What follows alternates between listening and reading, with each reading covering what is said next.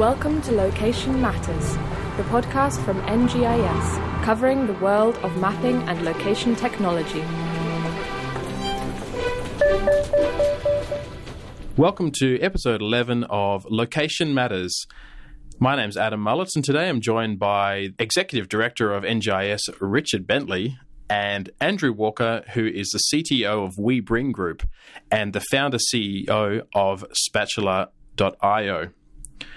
So Spatula is a WA success story in terms of delivery technology, and they have recently been acquired by WeBring Group, based out of Ireland. So we've invited Andrew in this week to tell us about his experience and tell us about the success he's been having in this space. So Andrew, I'm going to start with you. Spatula is a WA innovation success story. Tell us briefly about what it does and why you were an attractive acquisition target. Well, firstly, thanks for having me in, Adam, guys.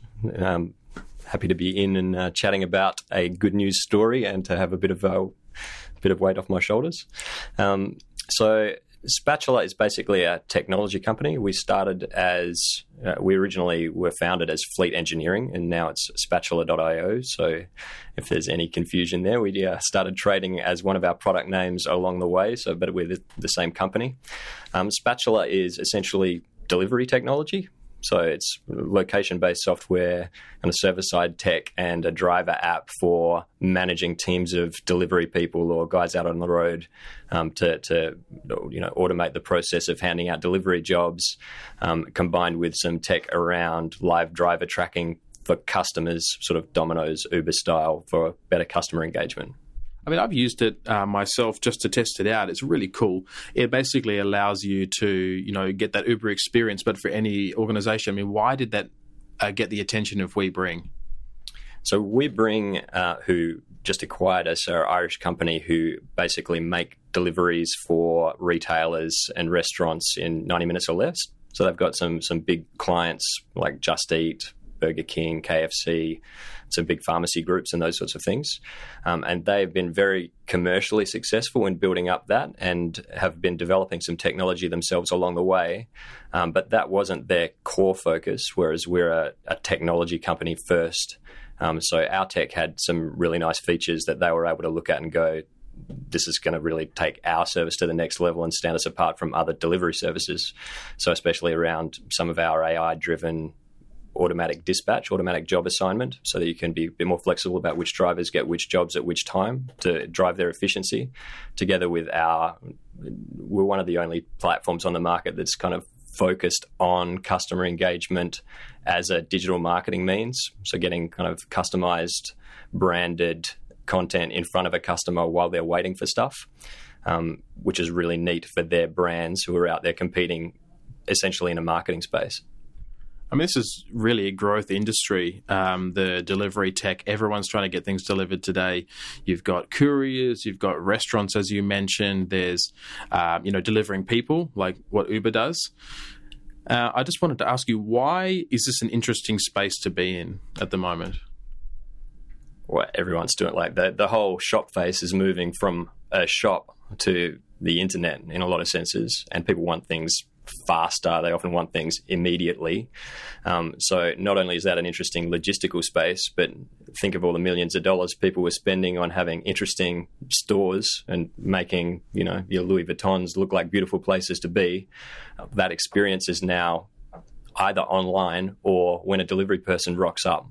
So to me, that whole treating it like a marketing piece was almost virgin territory. And the logistics piece is really interesting as well, just from a pure mathematical problem. What do you think, Richard? I mean, Amazon's just launched in Australia. Delivery is going to get a lot bigger here, and certainly it's not getting any smaller anywhere else. Why is spatial technology really important in this space? I think, because the issues involve location. You've got a warehouse, or you've got a point of, manufacture of anything from a piece of small goods or, hot food, whatever it might be, and you've got to deliver it somewhere in a certain amount of time in a certain way with a certain vehicle type.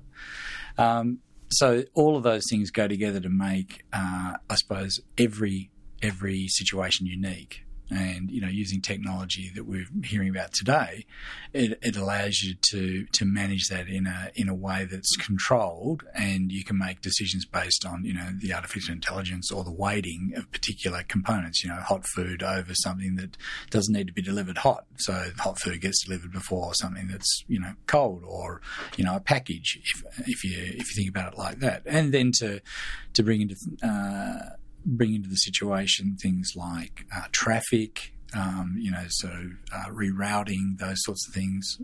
They're all components of a problem that is always being spatial. So, taking on, say, the Google API, which Spatula uses, it's starting to pull together, or it does pull together all those really successfully, obviously, because, the technology is being taken up by another company.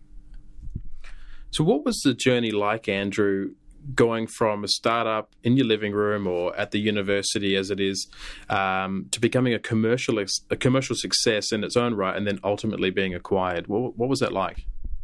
Horrific. No. It was a long journey. So Fleet Engineering is about a 5-year-old company.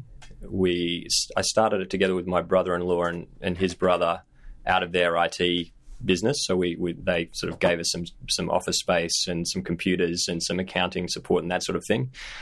We quickly became slightly too big to fit in there, and we ended up moving into a trampoline park. I think we gave them some IT equipment and they gave us an office space. Right. So we had more trampolines than Google. Was it a springboard for success? Or did they bounce you out of there? Yeah, something like that. From there, we basically did a deal with University of Western Australia, and we've been partnering with them ever since, about 2 and a bit years, which was a real turning point for the business. They've been incredibly supportive in terms of helping us have access to space. We deal with a group in there called UWA IQ, which is run by Rob Shannon and Joe Hawkins, who basically are looking at engaging with the innovation sector and with startups and with more experienced, bigger companies. And for us, they basically got us some office space on campus in return for engagement with the School of Computer Science. So that part of it really helped us in a number of ways. One, access to the sort of facilities that we needed. Two, yes, we were giving back to the computer science community, but at the same time gave us early access to talent, which was tremendously important for us to be able to find the people who could actually write the technology and be able to attract them before Google, Airbnb, Facebook, and everyone else under the sun started making them job offers that they couldn't refuse. And by the time they realized how much they were worth, we were too interesting to leave. That's really the progression of where we've had our offices. Along the way, we've sort of learnt a lot of hard lessons around what it's possible to do with limited resources and how narrow a focus needs to be.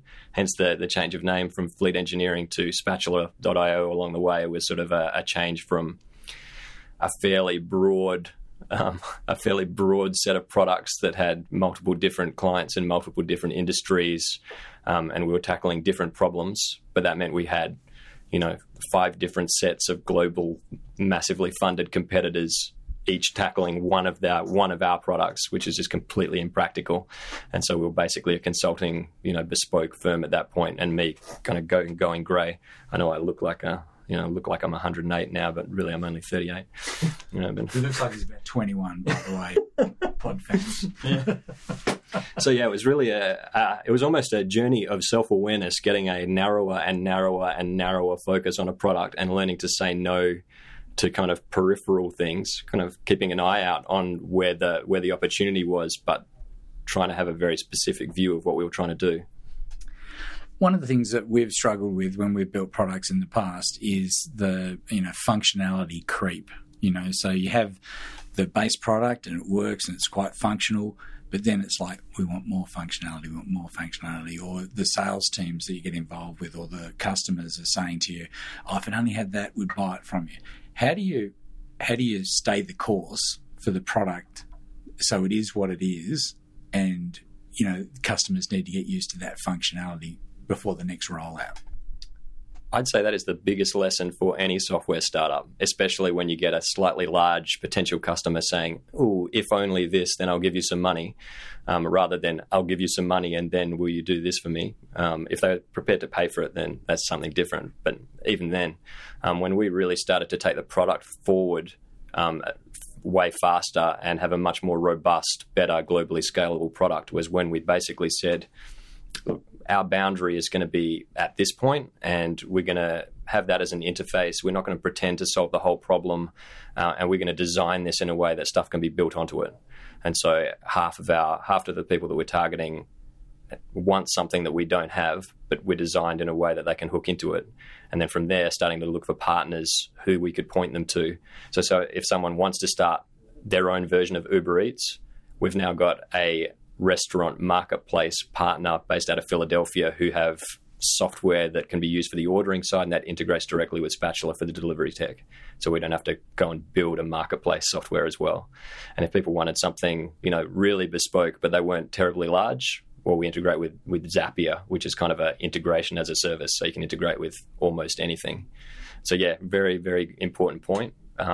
Stick narrow, stick to your guns, and tell anyone who's not prepared to whack up a big chunk of cash that they'll have to go and integrate it themselves, or that you're welcome, you're happy to help them to design how it'll build into their functions, but not change what you're doing and go make it for them.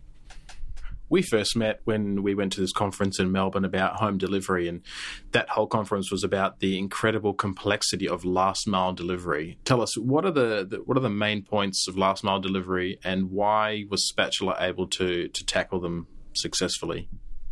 Actually, that's a good point. That conference was a turning point in the way I thought about it, in a couple of ways. One was I was surprised to hear how expensive last mile delivery is for people.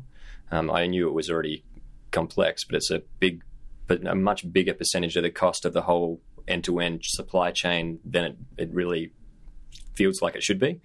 And the other part was how many missed deliveries there are.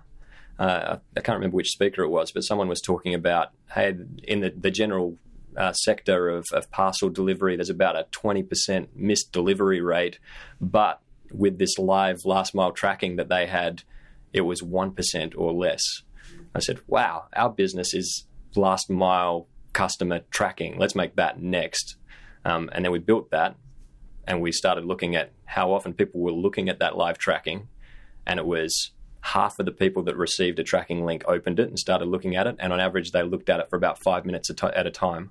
And once we saw that, we started to say, well, wait a second, how much does it cost to get a captive audience like that and have their attention for that long, let alone when it's someone who's interested in your product, has already bought from you, and you want them to, refer you to others and buy from you again and remember who you are. So that's where that bit of the product really stemmed from, was like lots of people are starting to do the live last mile tracking. There's a real opportunity in that. And then the rest of it was really building out the product around it to solve the rest of the problem. So your product actually has advertising in the tracking interface, does it? So that you can push messages to the individual to say, look, get excited about it. Your product's almost here.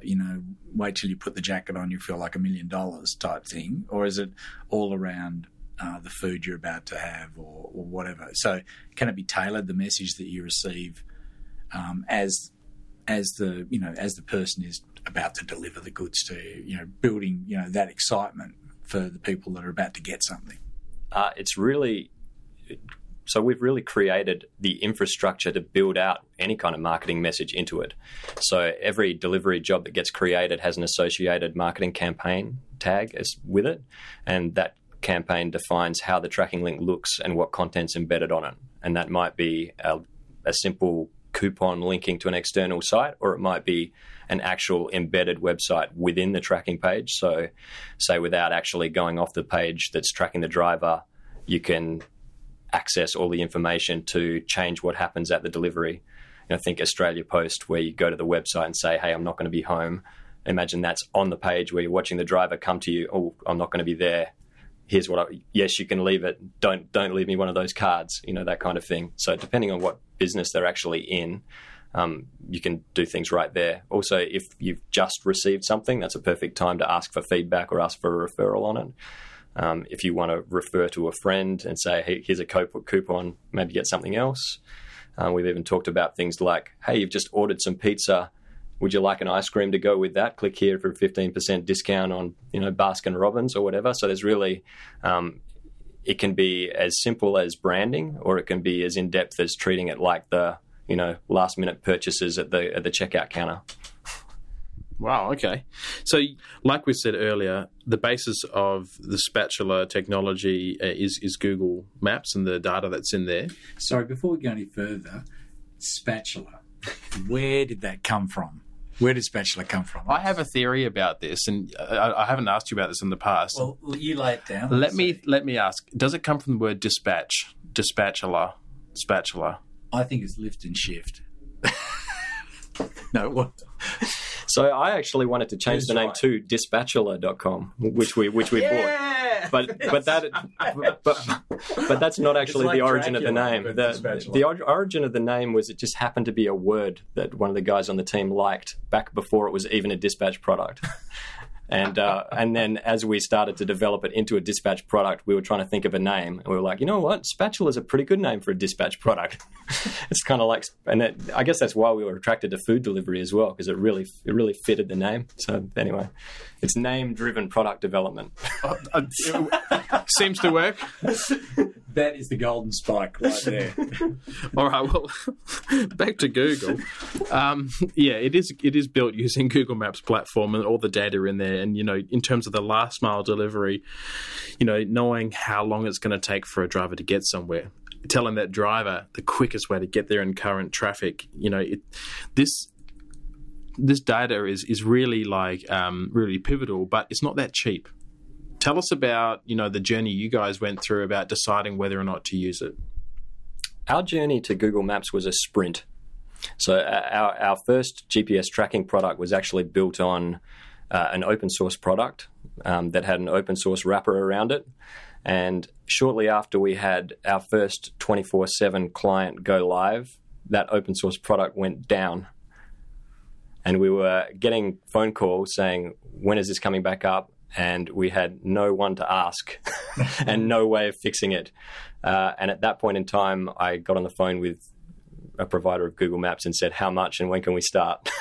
So there was actually a little trick in that question about it being cheap, right? Because most of the time we do get told that Google's really expensive, but the exact answer you've just given, actually Google Maps can be incredible value, can't it, Richard?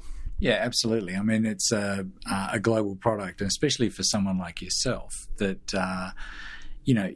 the expansion, you get the same look and feel across the planet. It doesn't matter whether you're in India, Australia, Ireland, the UK, it's always the same product. And I can't remember the last time Google Maps went down. So it's a quality product. One thing I'd add to that is, so there's lots of people building stuff on top of Google and now Mapbox and others as well. It's easy to think that you might be building very similar stuff. It's actually kind of the opposite. Because you get so much functionality out of the box, we can write a whole bunch of innovative tech and develop our whole own product, all custom right from the start, and we never have to bother about the stuff that they've already done for us. So you get a whole lot of things for free. It might cost you, a few thousands of dollars, but building that yourself would be completely impractical and multiple years and multiple techs. So you're kind of standing on the shoulders of them to give you, I think the best way one of my devs put it is a bit like what Pyrex is to, someone working in an actual chemistry lab is how Google Maps is to our product. It's like something you just think about. It's not what we're building our own IP on. It's just a tool that's there. That's an incredible piece of tech that was expensive, but not relative to not having it. Yeah, I think once you build your own tech, you realise how expensive it is to actually maintain it as well, and to upgrade it, and to keep it current, and to actually scale it. Now, the scaling thing is something that Google does really well. You can have 10 clients, you could have 100 million clients. I mean, Santa Tracker, how many clients does that have? Was it 65 million clients a minute? It was something incredible.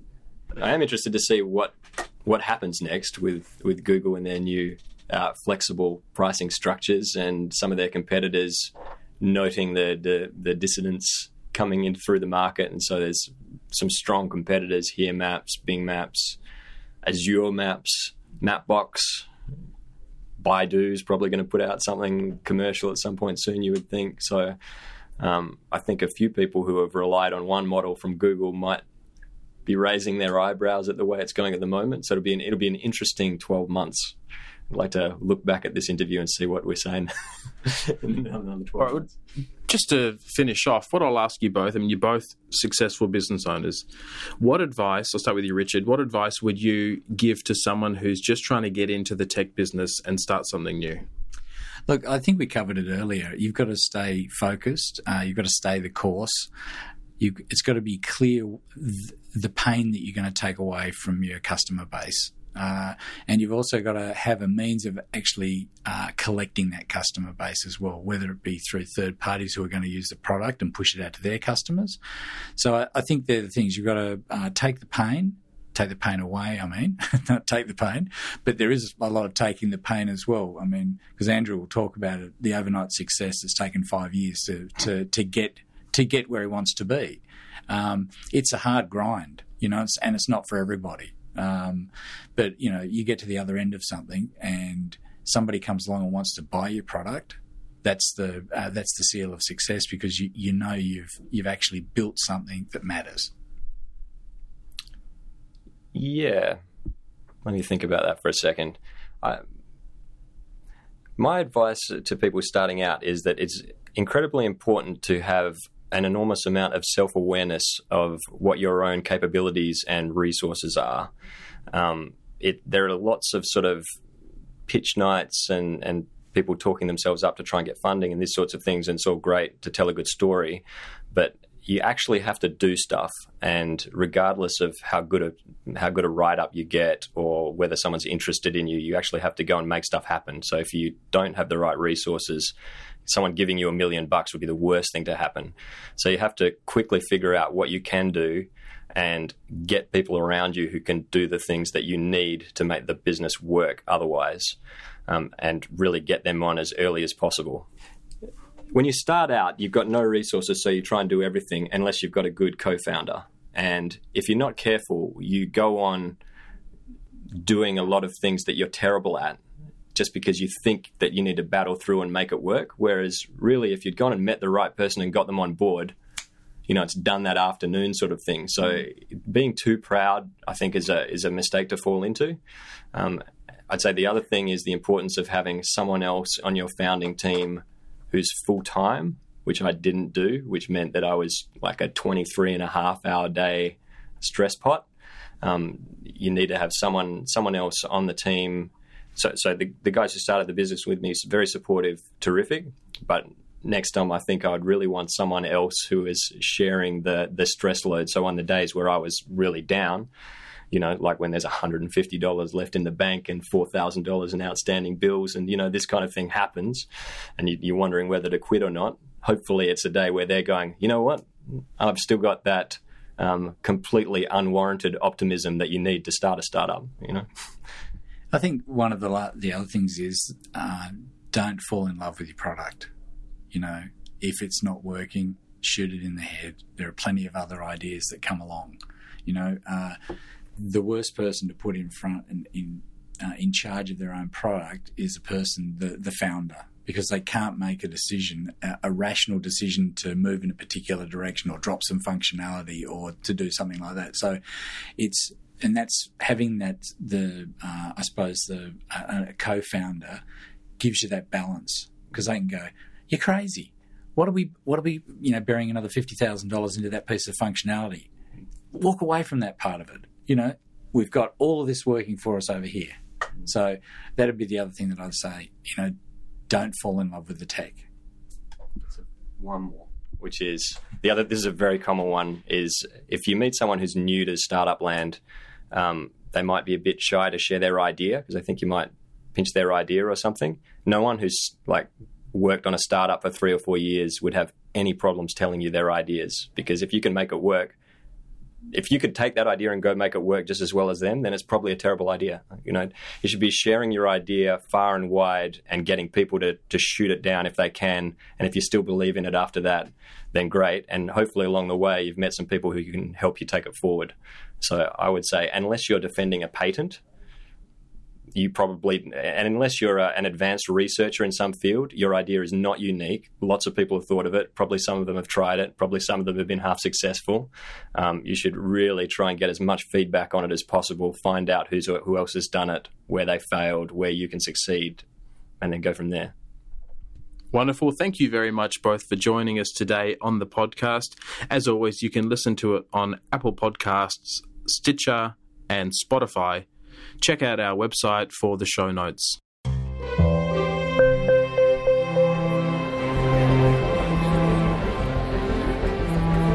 You've been listening to Location Matters, the podcast from NGIS, covering the world of mapping and location technology. To find more episodes or to read our blog, check out our website, ngis.com.au.